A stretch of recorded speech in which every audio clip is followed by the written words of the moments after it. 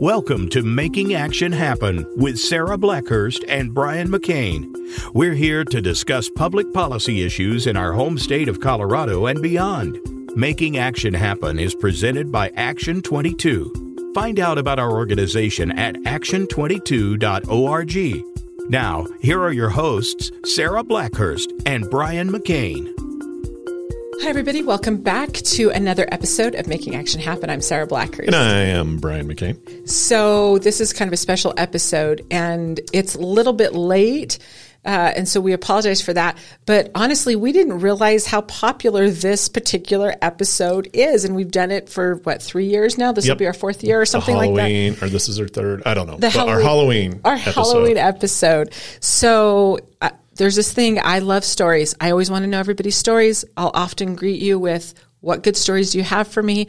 So Brian, I have no idea what Brian's going to share today, but he's got some good Halloween. So get ready for your spooky Colorado, maybe true, maybe not. I don't know. So I'm very excited about this episode. So the last few times we've done this, we looked up urban legends, like we talked about UFOs in the Valley, cattle mutilations, the Espinosa Brothers.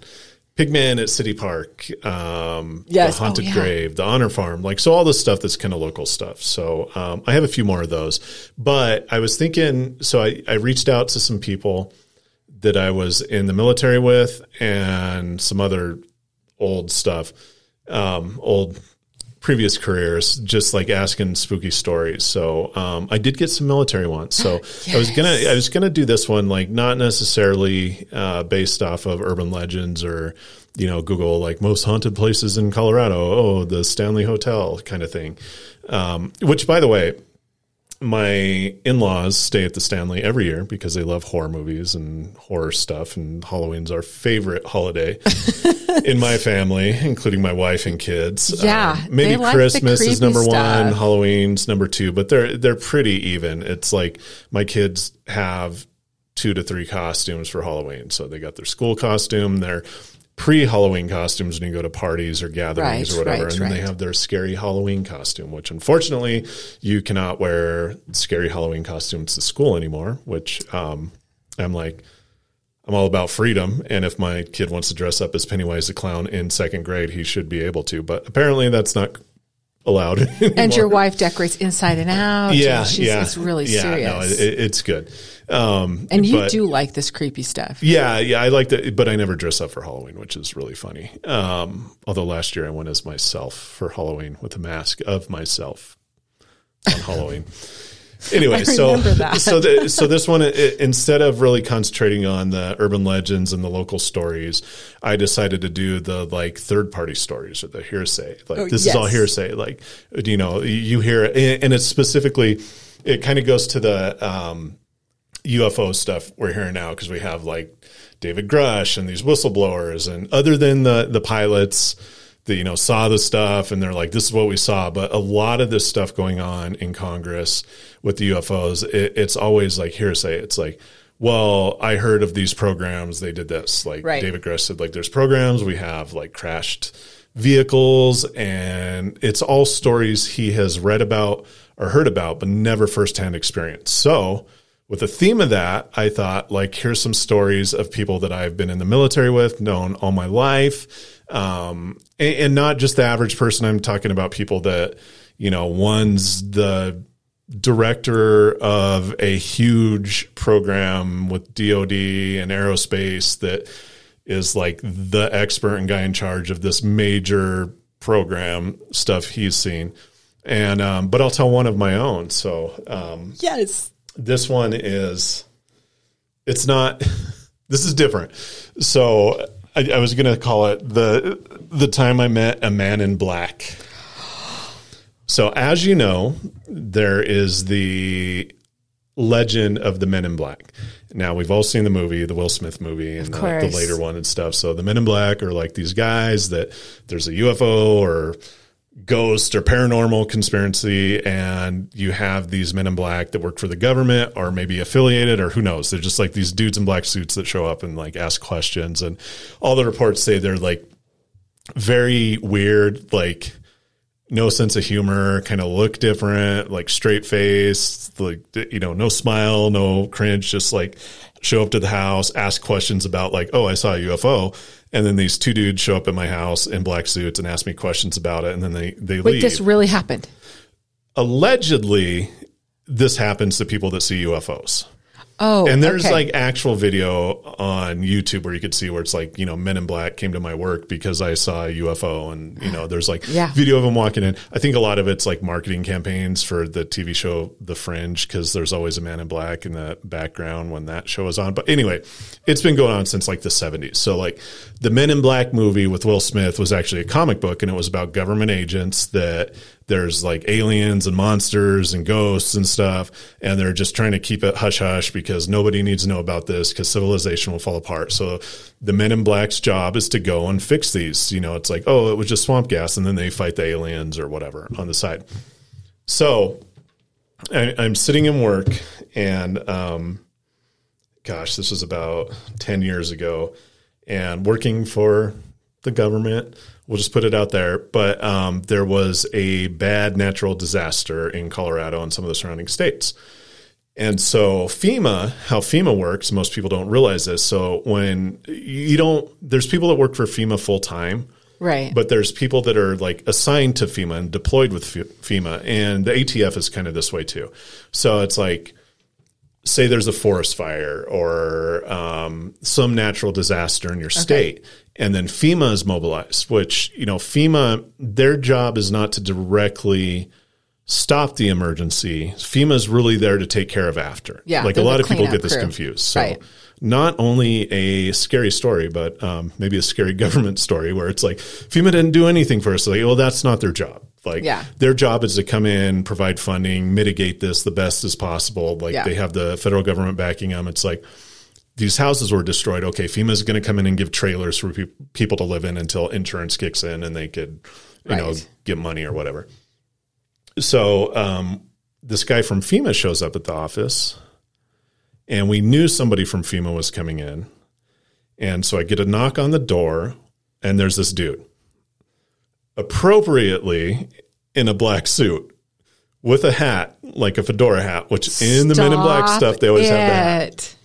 So this guy comes in, and if you're listening, I forget your name, but if you're listening, show at action22.org, because I want like some explanation of this. So this guy comes in. I know somebody from FEMA is coming in this week, and he comes in. He's like, "Hey, I'm so-and-so from FEMA." I'm like, "Oh, cool."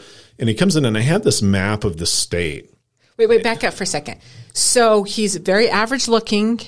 Yeah, just like a tall white dude. And he's wearing a hat. Did he take the hat off when he came in? Yes. Okay. He took it off and set it on the table because we had a table right there, and he took it off and set it down. Okay. Introduced himself. Never gave me a card. This is where it gets weird. So he's like, "Hey, I'm from FEMA." And I'm like, "Oh, cool." And he's looking at the map. He's like, "Yeah, this is what's going on. I'm deployed out of, I think it was either Nebraska or Utah or Wyoming. It was one of the surrounding states." He's like, "Yeah, I work for the Forest Service. Like normally I think he said like a public affairs guy or something like that." And he's like, "I got mobilized and I took this. So we're just doing our outreach to all the offices and, local government and stuff as a resource, blah, blah, blah, blah, blah." So I'm like, okay, cool. And he's just checking the box. So when things like this happen and you work in a congressional office, you meet with people and it's just checking the box. Yeah. Like regardless if you need their help or not, they're kind of required. And it's a courtesy to say like, "Hey, we're in town. We're here. I'm going to meet with the congressional staff, the local government staff, the state staff, all this stuff. This is me. I'm a resource. Use me." That's it. So he sits down. He's like, "Yeah." And we're talking about the fire and, or it might've been the mudslide. I can't remember, but it was something like that. And, he's like, "Well, you cover the San Luis Valley." I'm like, yeah, that's in our area. And he's like, "You ever go down there?" I'm like, "Oh yeah." And he's like, "You ever go to the UFO Watchtower?" And I'm like, "No." And he's like, "Oh, well, my girlfriend," which right there is odd because the guy's like 60-ish. And he's referring to his girlfriend. Like normally when somebody is that age, they're like, my partner or my wife or, mostly they don't, it's like a 60-year-old man. And they don't usually get that familiar that quickly, right? And they don't, and like, it was just odd that this like very put together government kind of bureaucrat dude's like, my girlfriend. I'm like, okay. He's like, she's really interested in UFOs and like crystal healing and stuff and Bigfoot. And like, we have a lot of Bigfoot sightings where I'm at, and I've never seen Bigfoot, but we get a lot there and we investigate every report. And I'm like, oh, that's cool. In Nebraska? Yeah, wherever he was from, Utah, Nebraska, somewhere, wherever Squatch is out there. Also in Colorado right now, which we'll talk about that in a second. Oh, yay. Anyway, so he keeps asking these questions like, okay. I'm like, okay, like, well, with the fire or whatever it was, I'm like, this is what we're doing. We have the emergency management center here. Like, they're up and running, communication. This is our press guy, blah, blah, blah, blah, blah. And he's like, well, have you ever been to the UFO Watchtower? And I'm like, no. And he's like, do you get a lot of reports from constituents down there about UFOs? I'm like, yeah, every now and then, like, it's the Valley. It's kind of crazy. And that's like the history and the culture of the Valley. And he's like, is there anywhere I could read about this more? I'm like, no, yeah. And then he's like, well, if I came back, would you take me down there and introduce me to the UFO Watchtower people and maybe talk to some of these people about the cattle mutilations and UFO? And he's here for a mudslide or a fire. Yeah, whatever it was. It was some natural disaster. I think it was a fire at the time. You'll have to go back like 2015-ish to see what was going on. Probably a lot of fires. And I asked too many questions. Yeah, sorry. No. I think it was a fire. I mean, again, there were so many fires in the past 10 years I can't remember, and a lot of FEMA dudes. But he's like, okay. He's like, well, if I come back, can you introduce me to some people down there and talk about like the cattle mutilations and like the black helicopters? And I'm like, this is really weird And I thought maybe he just had an interest in it. But it was weird that he turned the conversation into this. And I'm like, okay. And I'm like, well, I got to go to a meeting. Nice to meet you. And he's like, yeah, nice to meet you too. I'm like, I didn't catch your name. And it was something like, he's like, I'm Steve. And I'm like, do you have a card? And he's like, no, they haven't given me any cards yet. And he left. And I was like, okay, I get it. Like, maybe he's like, again, a park ranger in Wyoming or Utah or something. Forest ranger, like, in a black doesn't get suit out. With a fedora. Like maybe he's like, cool. Like maybe his girlfriend really was into UFOs and like Crestone, Colorado, and like the monks and Buddhist stuff there. Cause it is kind of the capital for Crestone Colorado is with that. Pretty cool. And like he never gave me a card, no contact information, just said he'd get a hold of me. Well, 2 days later, the FEMA guy showed up and I was like, what? I was like, yeah, your buddy was here. I was like, he's asking about like Bigfoot and UFOs and stuff. He's like, no, nobody from FEMA's been here. I was like, what? And I called up my boss at the time. I was like, I think I just got visited by Men in Black. And there was like no record of a FEMA guy coming to our office. But the thing is, he had information. Like about he left a handout about like the numbers of calls. So it's just like either some random dude showed up and acted like he was a FEMA guy, but he had the information to back it up and he knew more than anybody else did. That is But creepy. FEMA was like, or they're trolling me this whole time too. It could be that. It could be a joke. Because I would totally do that to somebody when I you would totally do that. So, yeah. So that was my Man in Black. That's not, it's not easy to pull a prank on you. No, but that one was just so weird. That is bizarre. Super weird. And so do you think, okay, let's go with a Man in Black theory. So why you? I don't know. Maybe I was Googling UFOs on a government computer all the time. Like, I don't know. It was to this day, it was so bizarre. It was like this guy showed up and claimed to be this dude, nothing to gain from it, asked a lot of weird questions and left. And then FEMA came and they're like, no, we never sent anybody. This is the guy for the region. So that's like, and for somebody to know how FEMA works like that, it's just, again, maybe it was a prank show, but I don't know. But anyway, you never heard or saw from him again? No, never again. And even Scott asked me about it. Like, later he's like, did you ever hear what happened to this guy? And Josh, who I used to work with too, he's like, that was weird. Like, we tried to find the guy. At the same time, my coworkers would play mini pranks on me and jokes, and I don't think this was one because they were just like dumbfounded. And it's not that funny if it was like, no, it's a little. Anyway, so also during this time we had a Bigfoot sighting in Colorado. Okay, where? So I think it was I'm going to pull that up right now. You know what my feeling is on this, right? Do you know, have we ever had this discussion? Bigfoot's a psychic alien coming to eat us all. No. Oh, that's what somebody told me once. That doesn't make it. I not say? Okay. So in Silverton, Colorado, you could find this now about 2 weeks ago. And Silverton's how far from us? Like 2 or 3 hours? Yeah, something like that. So they have like a tourist train that goes, and there's a video, you could find it online, Bigfoot in Colorado, and there's like a Bigfoot like stomping around the field. And they're like, what is that? You know, but at the same time, there's a company right there by the train called Sasquatch Expedition Campers.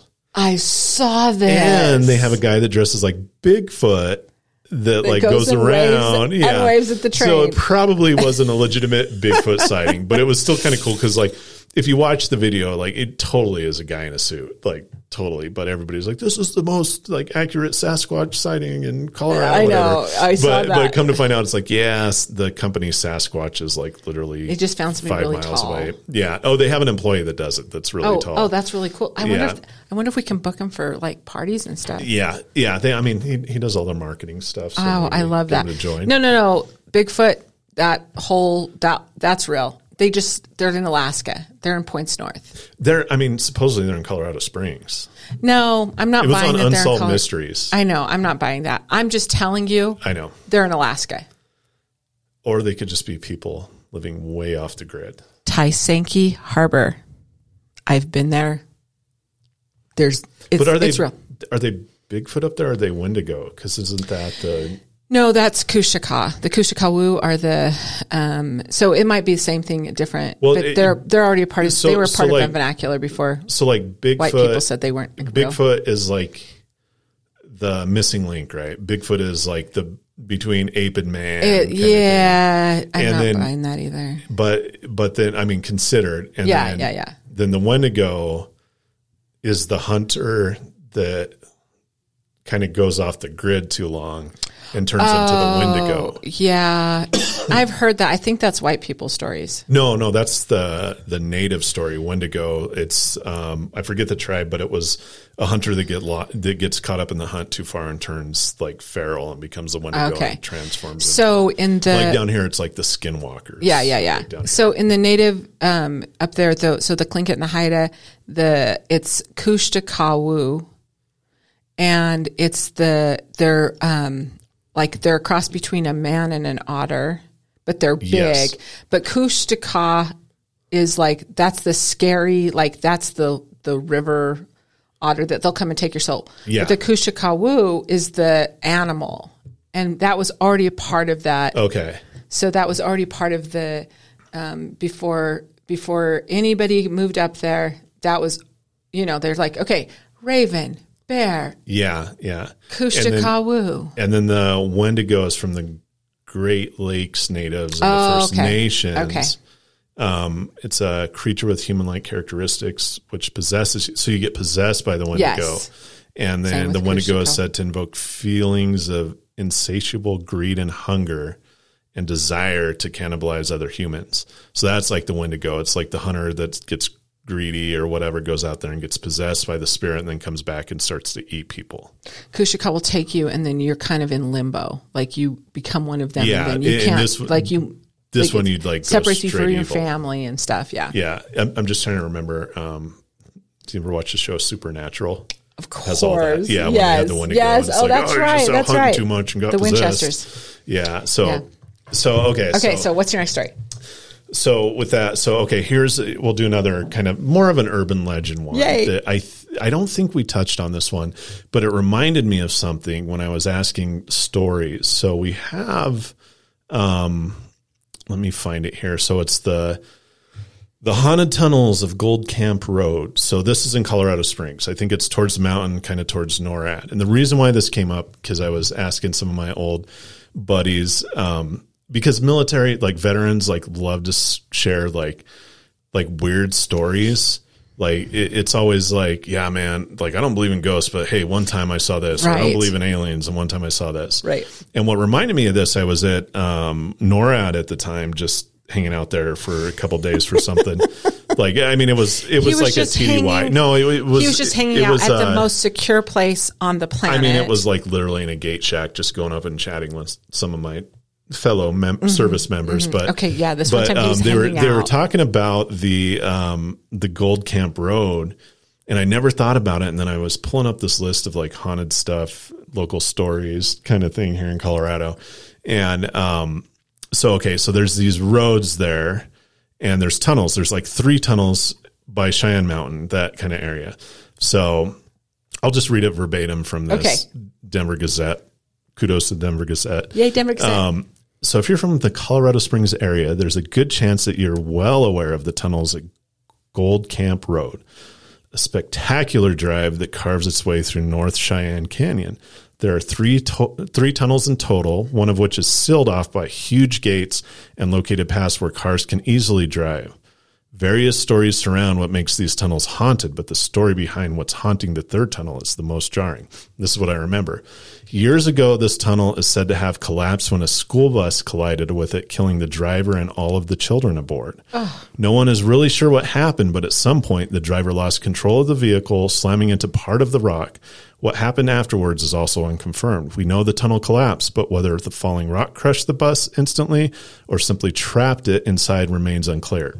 So they have this tunnel, and it's there is a fence around it, and I think I've seen it before. But so what they used to do, like all the new guys to the area, is like, hey, you want to go see something weird? So they said that you would pull up to the tunnel at night, turn off all your lights, turn off your car, put it in neutral, and your car would move. So if you park by the tunnel and put your car in neutral, your car would slowly move. Oh, and then you like hit the brakes and, like put it back in gear and go out and look. And there's going to be like little kids' handprints on your car. Like they're pushing it. And then they also say that if it's quiet enough, you can hear kids screaming, laughing, like saying weird stuff that comes out of the tunnel. Oh. And so they always used to dare people to go up there. And of course you tell the story and then you go up there and park.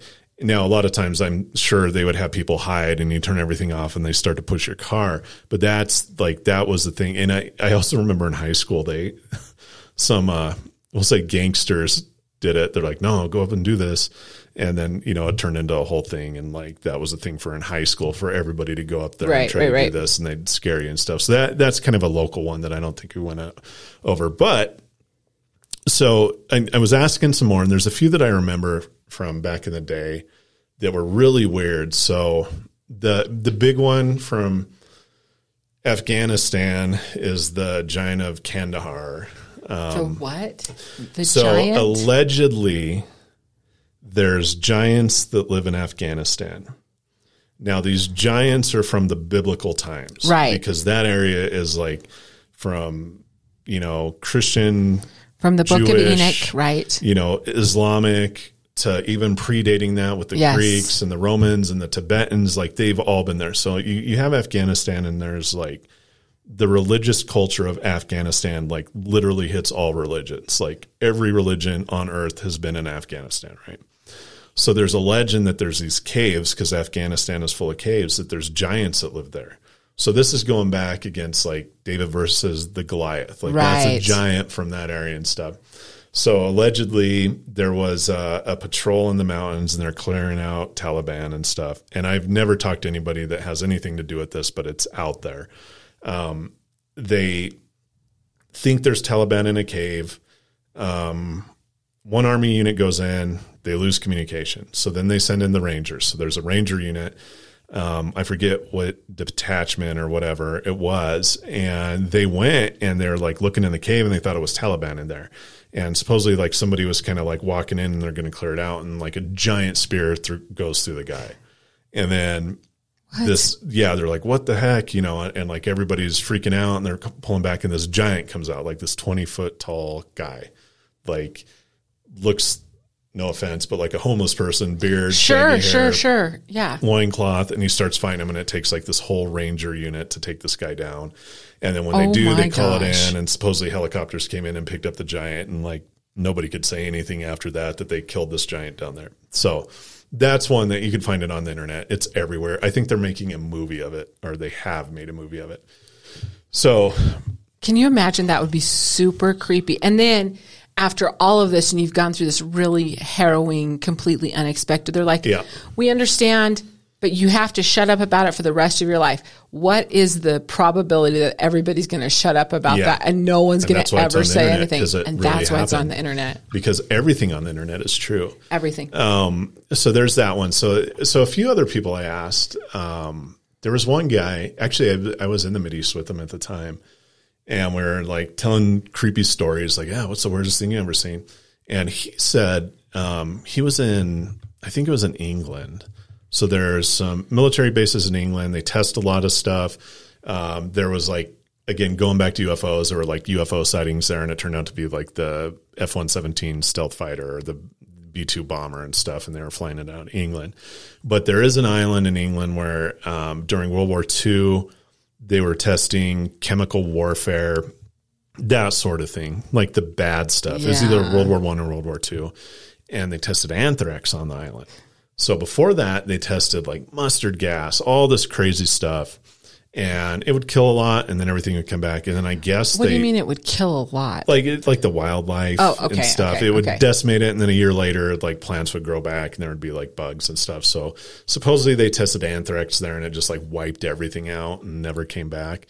But there's a research facility there, and I think it is chemical weapons or biological, chemical, nuclear weapons research, because the Army still has that branch. I think it's one of the airborne units. The symbol is a dragon on it, but they just fight like chemical warfare. So if you're rolling up to a country and they have like mustard gas, like this unit comes in and they get rid of it and like mitigate it and stuff. And then they're also testing stuff to like neutralize it. I'm not going to say they're testing new stuff, but they probably are.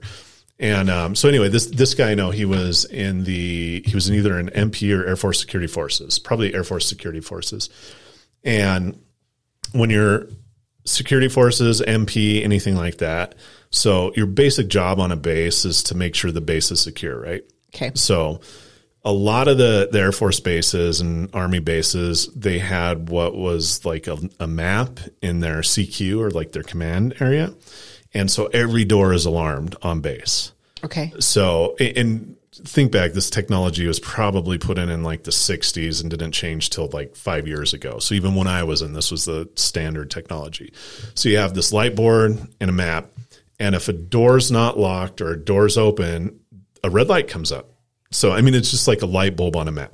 It's like a map of all the buildings, every door has a light bulb, or every entrance has a light bulb. Okay. And then if it's not shut, it's like, zzz, zzz, zzz, a red light. Yeah. Okay. And then, so their job is to go, and what, like I was trained to do, it's you go to the building, you say like, you report in, just like a police officer. You say, yep, the door's open. You have people secure the building. So you secure the perimeter. Somebody watch the door. And then you have to go in room to room and secure it to make sure nobody's in there doing what they're not supposed to do. So somebody forgets, that's why you're crazy about locking doors. Yeah. And anybody that's been in the Air Force, when you cross the line on the flight line, you know what I'm talking about, where they'll tackle you if you just step over a stupid yellow line on the cement.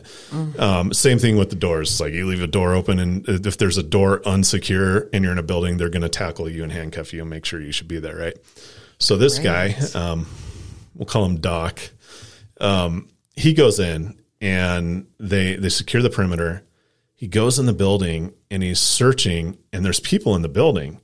They're walking around, and it's a research facility. So it's like, dudes in lab coats, uniform, whatever, walking around. He's like, hey, and they're kind of looking at him weird, and they just like ignored him.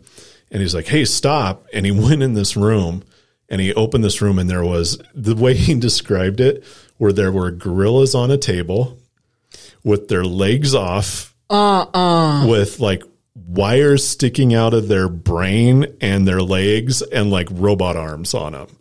And like, he was like, freaked out. He's like, what the heck's going on here? And they're like, you cannot be in here.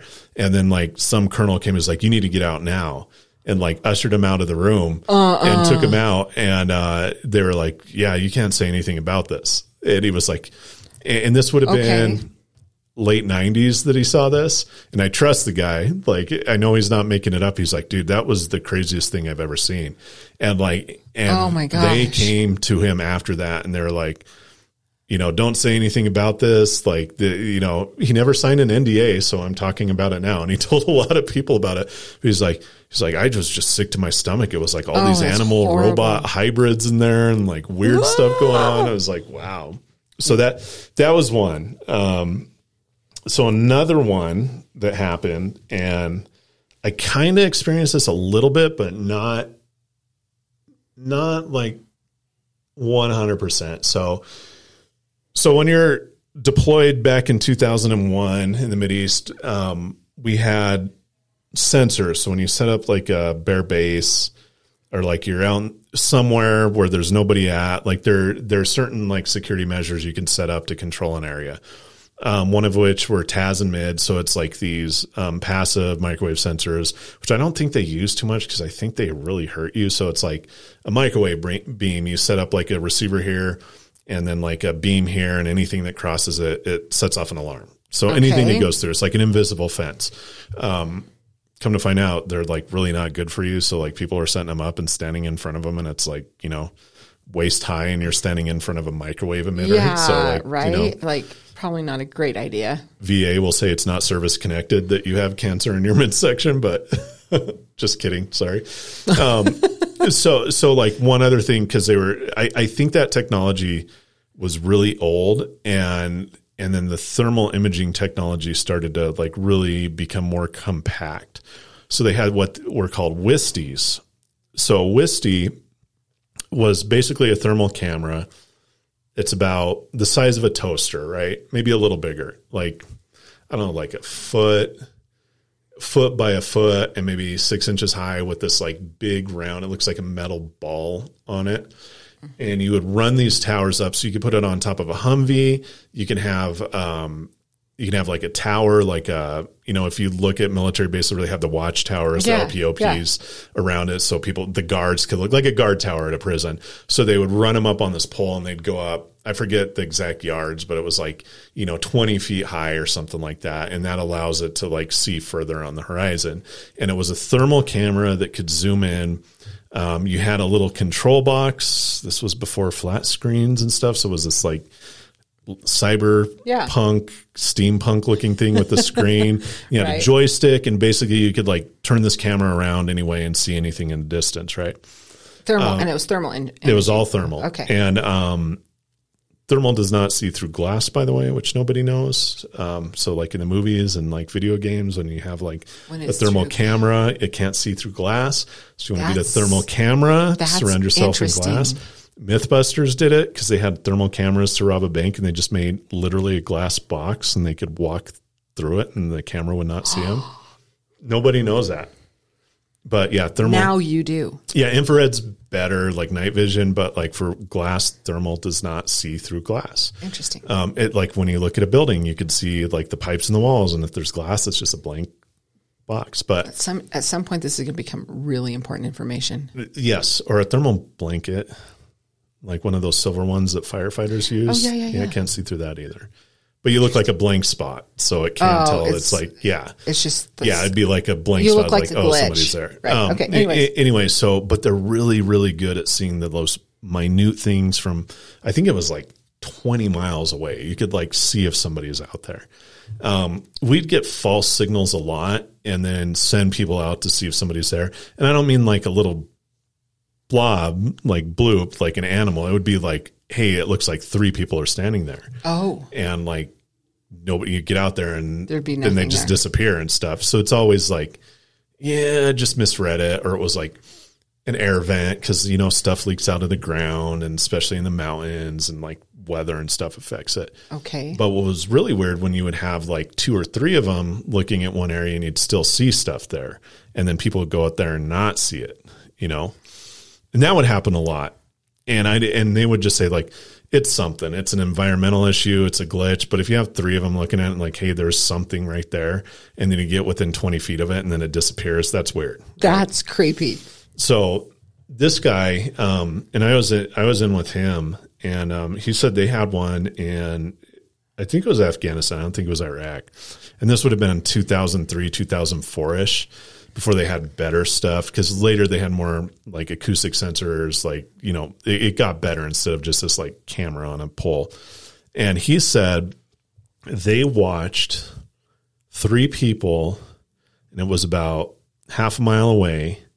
They saw 3 people crawl up, it looked like, and then stand up and start walking, right?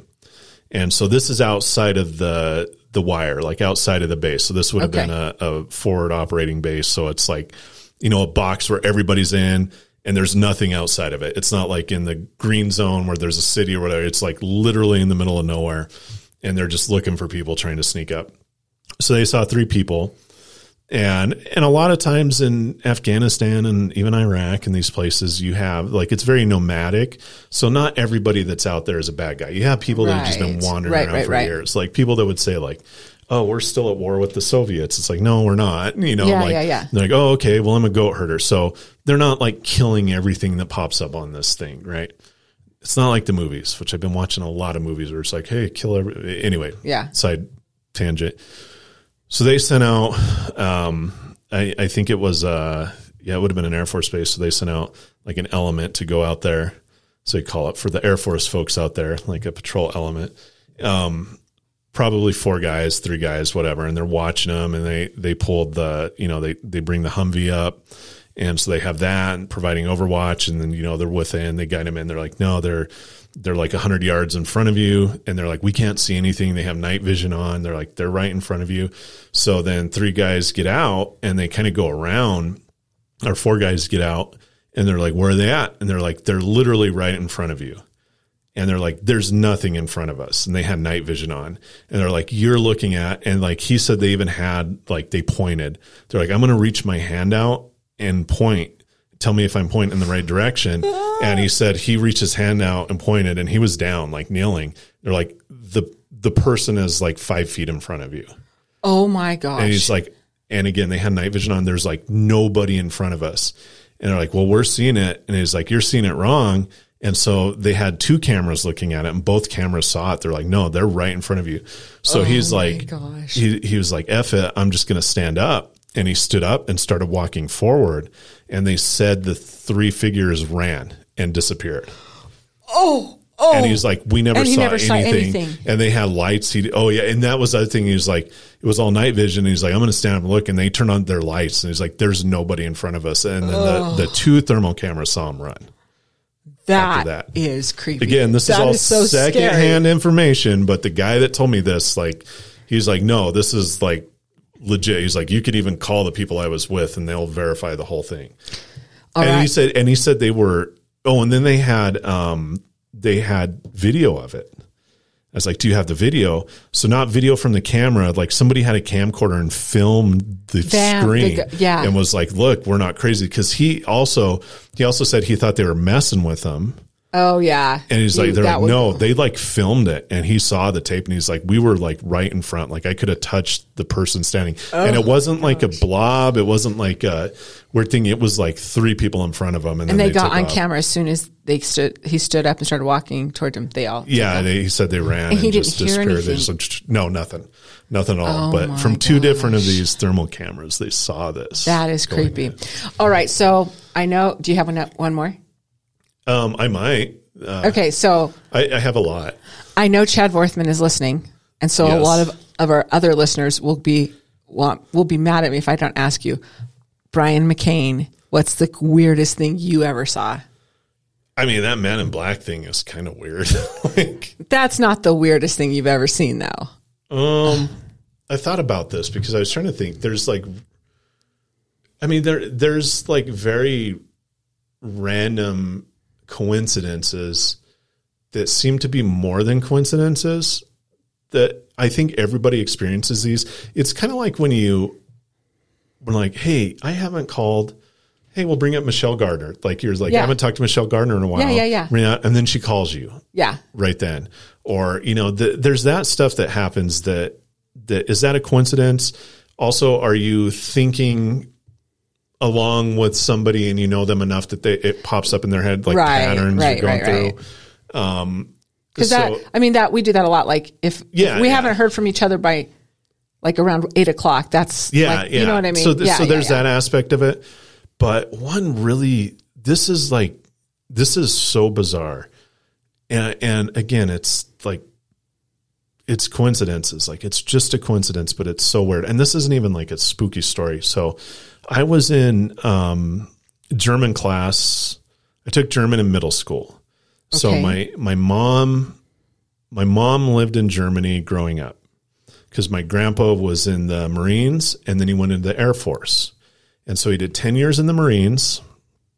Oh, actually, I do have another story about that. Okay, but he did our 8 years in the Marines and then like 12 years in the Air Force.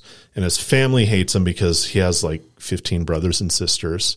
And they're all Marines, and he left the Marines to go in the Air Force. Oh. One reason why he did that is because if he transferred to the Air Force, he was allowed to go to Germany for 6 to 8 years. And he wanted to go to Germany. Okay. And he went to Germany. They actually lived off base for a while, which was insane back in the 70s because that's when there were still bombings and stuff. Yeah. So he lived off base. So my mom and uncle and aunts, they lived in Germany. And I think they lived there for 6 years. So they made really good friends with this family there. And when I got to high school, went to Germany kind of as a pseudo foreign exchange student where I got out of some of my semester here to go live there. And it was with my family friends, right? So it's like with the people that know my family, they always come and visit us. They're like, Brian, you need to come out to Germany. It's like, okay, I'm going to go out to Germany for like 4 months. I got off from high school. I got like high school credit because luckily the lady that I was staying with, my family's friend, was a high school teacher. And she's like, oh no, I'm going to teach them all this stuff. Oh, nice. And, so I was going into German and I had German homework. The only homework I had when I was in Germany was German homework from German class in high school, which is bizarre.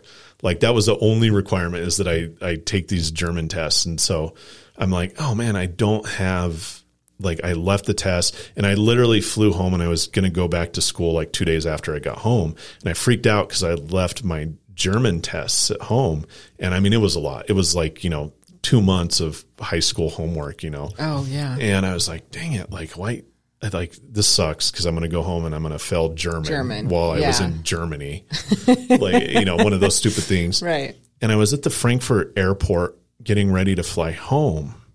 And one of my friends from middle school, who was also in the German class, I'm like walking through the airport and I was like, Jeremy? And he's like, Brian? What? And I ran into this guy that I went through 6th, 7th, and 8th grade with, who was in my German class in 9th grade. Okay. And I ran into him in the airport 2 days before I would be home and have to have my homework due. And I was like, holy cow. And it was weird because I was like, I know that guy. And I go talk to him and I'm talking to him. He's like, hey. And I'm like, what are you doing here? He's like, oh, I'm flying out here for my family and all this stuff. I'm like, yeah, I'm flying home. And I get it. It's like the airport. Like, that's not so weird. And he's like, did you do your German homework? And I'm like, no. And he's like, I brought an extra copy. Shut and I was up. Like, no way. He's like, yeah. So he gives me the homework and I do it on the plane back. The universe loves you, Brian McKay. So then I get back. And then, so I stayed with my family friends. And then they had friends, and one of the kids was my age. His name was Peter. They're like, you want to go stay at Peter's house? He's your age, And I'm like, yeah, like, why not? Yeah. And I got to be really good friends with this guy. And he's like, and he didn't know where I was from. And he's like, calls me up like 2 years later, and I still talk to him. We would mail as before, like internet, Facebook and all this stuff. This would have been like 94-ish. And he writes me, he's like, hey, I'm coming to the United States. I'm like, oh, what are you doing? He's like, well, I'm playing racquetball. And it was for like, he was on like a racquetball scholarship program or something like that. It's like, yeah, they're sending me to this university. He's like, I don't have anywhere to stay. I'm like, oh, where are you going? He's like, Pueblo, Colorado. And I'm like, right there. So then he comes back and I'm like, what the heck's going on here? So do you still speak German? I've Just never heard very you. Little. I've never heard you speak German. Very little. But it was like a weird set of coincidences that all tied together. And then even when I got married, like both of those families were coming through Denver at the same time. And they came to my wedding and it was just random. Like they're like, hey, I hadn't heard from Peter in like years. And he was like, hey, I'm in Denver this weekend. And he was a pilot. So he was flying back and forth from Germany. And he was like a FedEx pilot or something like that, but he had to get his hours in the United States. So he'd come to the United States and fly around. He's like, yeah. He's like, where are you at? Like, I'm flying from Denver to Pueblo tomorrow. And I'm like, it's my wedding. So it's like just coincidence after coincidence with these, like the same German group. Connect. Yeah. You guys are all connected. So that's not spooky, but that's like the most random weird thing that's happened. So I don't think we give enough credit to the fact that we're all connected in ways we know and in ways we don't know. I met so many people in Germany that had some random connection to like Colorado and knew of things I was talking about. And then I knew even the connection thing, it was like, again, coincidences, but it's still weird, like Rapid City, South Dakota. Like I went to high school with somebody from South Dakota, and I went to South Dakota to visit my aunt and uncle, and they were neighbors with them. And then Idaho Falls was the same way. Like all these random, I just wish that would like pan out for the lottery or something.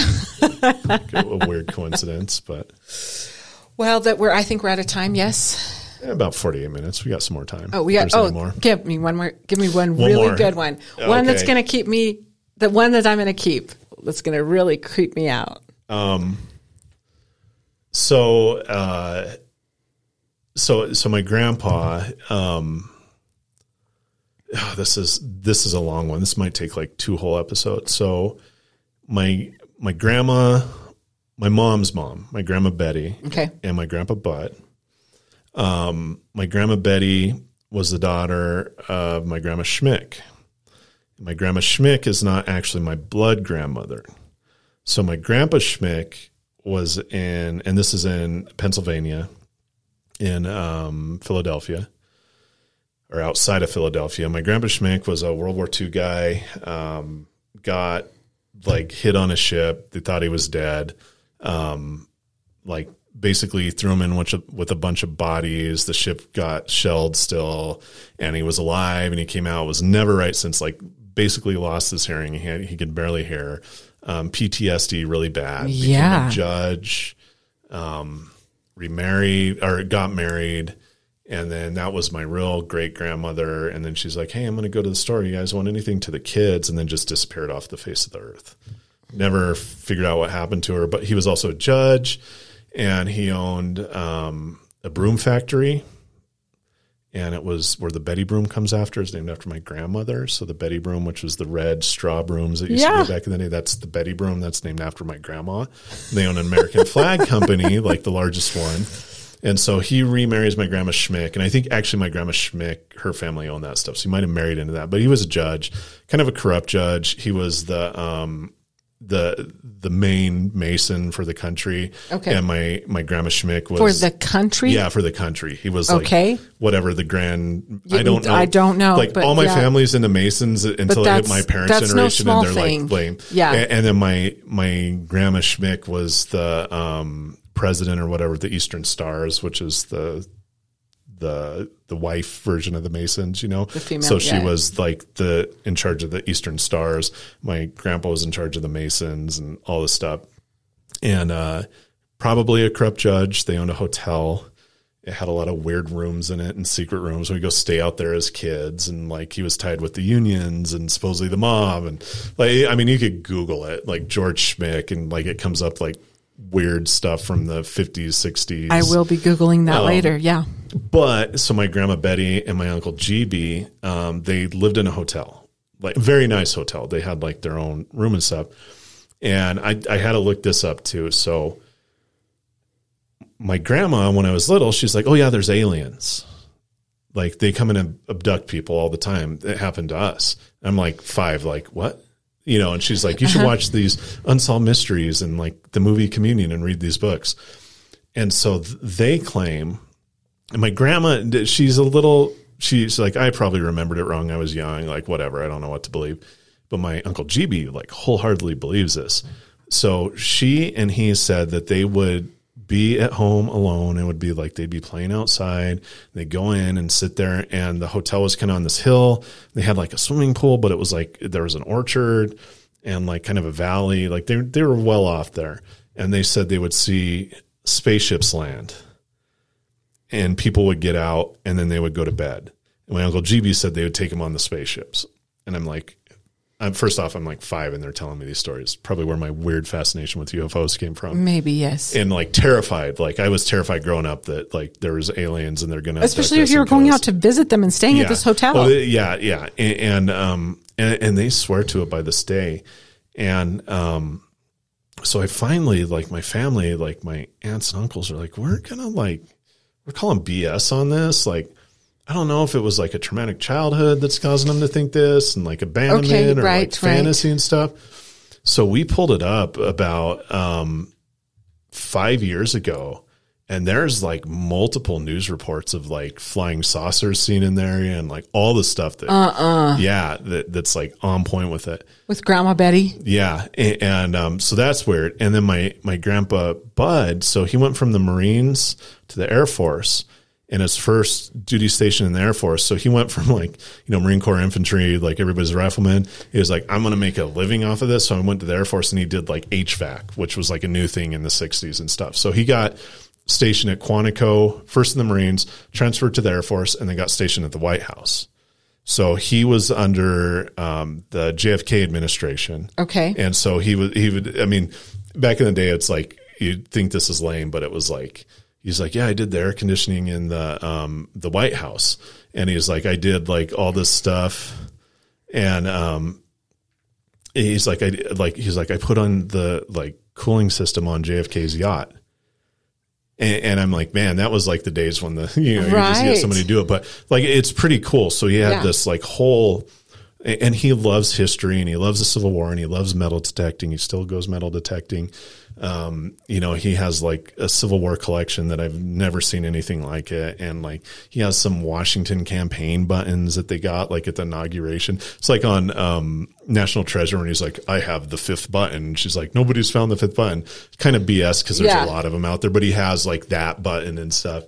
And, so he's out there and he's at Quantico and he's at the White House and doing all this stuff. And my mom was born in West Virginia during that time too. And, he said they went on a road trip because he'd love to travel again, taking the kids to Germany and living off base, and traveling and stuff. Like any service members listen to this, like get off base and go see stuff. Yeah. Maybe not so much now. It's not as safe, but, they went on a road trip and he was like, yeah, there was like, I thought it was a plane because he also worked around the U-2s, the U-2 planes. Okay. And, the U-2s are the Dragon Lady planes. Right. They were the spy planes. One was shot down. At that time, they were the most cutting edge technology. He worked around them because he had his clearance. And they were leaving on a road trip, and he saw like something. And he's like, "Is that a U-2 flying low? Like, what is it?" And I guess my grandma was like, "They're coming back after me," and like freaked out and like passed out in the car. And he was like, "Yeah." He's like, "It was weird." He's like, "I could see windows on it, and then it just disappeared and like flew off."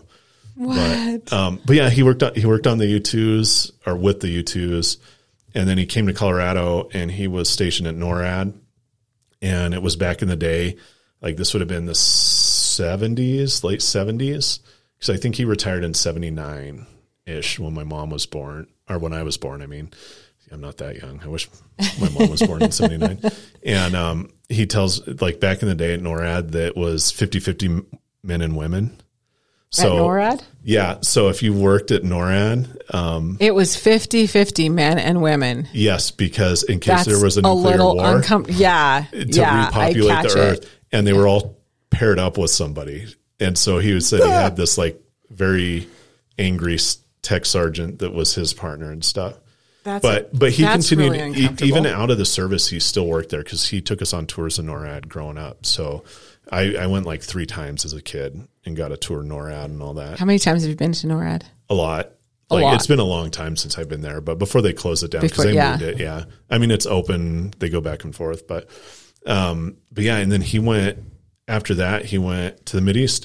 He worked in Saudi Arabia and Pakistan and those places. And like, is he still around? Mm-hmm. He's still around. Let's get him on the show.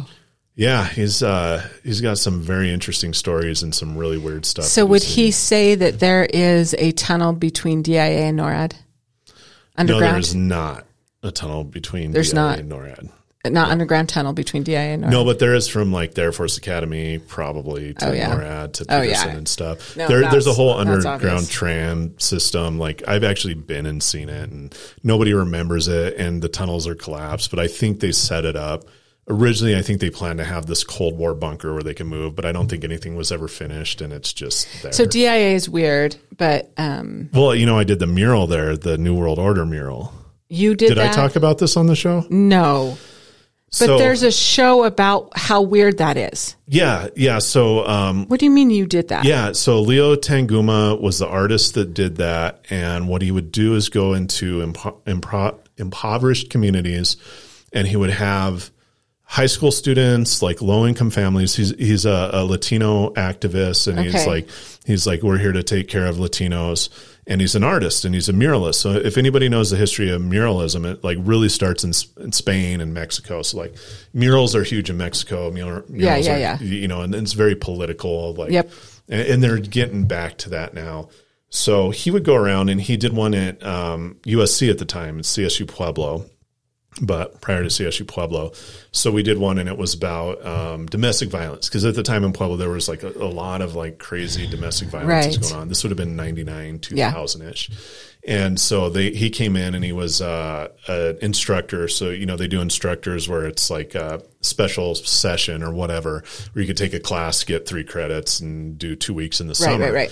So he came down and he did a mural. And what I did, instead of paint, I painted a little bit and drew on it. But he got the art students, and then he got high schoolers to come and contribute to this mural. And the idea was like, you know, end domestic violence, but he lets the teenagers come up with the mural and the message on it. Right. Okay. And so I filmed it instead of like drawing. I was like, this would be more interesting to film, because I knew they were going to set it up, and it was in the cafeteria for a while, and everybody hated it. And, I'm like, yeah, you get a bunch of high schoolers around, they're going to draw like skeletons and like demons and stuff. And that's what they did. Yeah. And I'm like, we got to film this. So I worked. So instead of like actively painting, I drew a little bit on it, but I filmed the whole thing and interviewed him on what it was about. And he was cool as heck. And he's done a lot in Colorado, and he's a veteran. So like he was more interested in the veteran stuff, which he's this community activist, Latino activist, that type of thing. And then he's like all veteran too. And like, he was really interested in that. So I was in the military at the time. It was pre-September 11th, but I was still like taking classes here and there and like getting ready to go back to training. And, he's like, hey, I'm doing the Denver, the DIA mural. He's like, when it's time, do you want to come and help with that? And he's like, I'd love to like film it, because it was like my first professional filming job that I did. And it came out really cool. And he's like, would you like to come up and film it or help? And I was like, yeah. So he got commissioned to do this mural. And the idea was DIA was the biggest airport on earth. Yeah. Or in the country. I can't remember. It was like it was the biggest airport in North America. It might have been the world. I forget, but it was also so much like weird, unexplained, odd things about this airport. Yeah, sort of. I think it's just what happens when a bureaucracy like tries to make a luggage system. But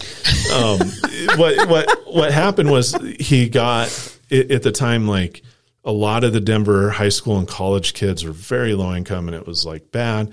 And so he did this community art project. He did one in Castle Rock. He did one in Aurora. He did a ton around Denver. They got the commission for the Denver mural. And the idea was, this is an international airport, and we're putting everything aside, and this is where we come together. It's in the middle of the United States, which is the melting pot, and we don't care about race, religion, creed, like leave it all behind. We're all coming here. We're all in it as one. Let's throw, he would always say, like, let's throw down our arms and join hands. The children are the future. Oh, yeah. So what happens when you get, also, let me add this tidbit into, so a lot of the high school kids and college kids that he got to help with this mural, they were in trouble. So it was not like your average high schooler. Right. It was like in a lot of trouble. He's looking at sort of a lifeline, outlet, something. Yeah, something and to give them. And a lot of these kids were in trouble for tagging at the time. Okay. And so he's like, all right, guys, let's get together, paint this huge mural. And we want to say, like, you know, the armies are evil and the militaries are evil and the corporations are evil. And this is all about coming together and joining hands. So, of course, they painted like dudes with gas masks and swords. Oh, my gosh. There is no controversy behind it. It was a bunch of dumbass high schoolers that like to paint like scary skeletons and scary people and army dudes and robots. So I love those shows or YouTube or Netflix or whatever where they're like, and look at this, and this is this weird thing about DA, and this is this weird thing about DA, and this is weird thing. Of course, you would have worked on that every single day with you. It's something else with you every day. I mean, I worked on a lot with him because he's a Colorado artist, but But at the same time, like when I laugh at those because, yeah, what's going to happen when you get a bunch of like high school delinquents together for spray painting like skeletons and dudes with machine guns on a wall and say, hey, paint a mural with like soldiers on it. And I heard they got rid of half of it. I don't think only half of it's there. But all the conspiracy is like, look, it's like Israel and Palestine, which is going on now, like at the front. And like, it's the corporations like over the kids. I'm like, no. It's like, hey, like paint a bunch of evil adults and the kids joining hands. There you go. That was it. No conspiracy. Like I have probably 12 hours of video recorded on that whole project. That is hilarious. And it was, I mean, it was like so bad where he's like, you cannot paint naked women on this. Like that type of thing. Oh my the one that we did at CS or USC at the time, it was like a guy punching a girl. It was against domestic violence, and it was like, when are you going to rise up? And it's like a guy like smashing a girl's face on the ground. It's and everybody's like, this is pretty evil. And I'm like, that's not the point. But again, you get like 30 high schoolers together in trouble for painting bad stuff, and you tell them to paint bad stuff. What are they going to paint? No conspiracy behind that. So there's like 5 years between us, like 5 years difference. And maybe we grew up for the most part, maybe 30 miles apart. Yeah.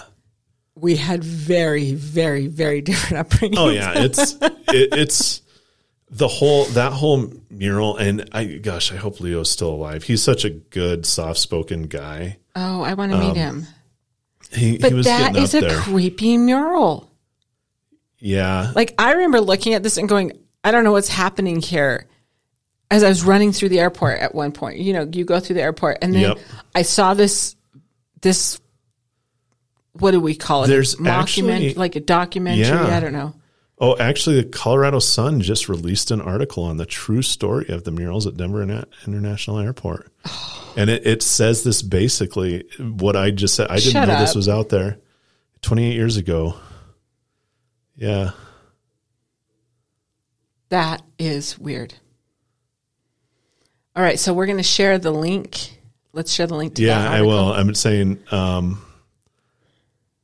I mean, there's political stuff behind it, and you're like, it's not. It was just this really good-hearted artist trying to give some. So we did. I remember this. Kids I mean, I didn't. Outlet. I didn't actually. I didn't really work. I just filmed some of it and added my 2 cents to it and touched some stuff up. But yeah, I said we did have a few people come in at the time when we were painting it. They said, don't paint this. There's a new world order. We had no idea what they were talking about back then. As soon as the conspiracy theories began, Tanguma lost 2 valuable commissions, and according to Darlene, both of them were harassed, even death threats. What? You need to destroy the art. Yeah, I mean, people can get kind of crazy. Yeah, it's like this is the community. Again, it's ironic that another coincidence. This just came out, Children of the World, Dream in Peace. That was the title of the mural. And I think they took half of it down. They did. And again, it was about connecting Colorado to the rest of the world. I don't like he says he painted it because there were kids painting it. Anyway, that's him right there. So you'd say. Oh. Yeah. Anyway, so that's, yeah. So I don't know if that was a good Halloween episode or. There's a couple things that creeped me out. If I only ever see like, there's one man I always see, he's in a fedora, but they're different colored fedoras. He's a very cool cat that walks around. There's a man in black. That is creepy. That is weird. Like that is weird. Totally weird. That is pretty weird. Yeah. But, well, thanks so much. We appreciate all of our listeners, and we did this one especially for you. We had a few people say, well, what are you going to do with your Halloween episode? And the views and opinions expressed on Making Action Happen do not reflect the views and opinions of Action 22, its board, or its membership. Yep. And that includes with FEMA and Men in Black and UFOs, and the New World Order and all that stuff. And even Bigfoot, which actually is real. Maybe. Nope. I mean, the Air Force Academy kids said they saw Bigfoot up there. That's another story. They might be drinking. That might have been an excuse to get. I'm just telling you, it's real. I don't know. They can't drink. We'll see you guys next time. All right. Bye.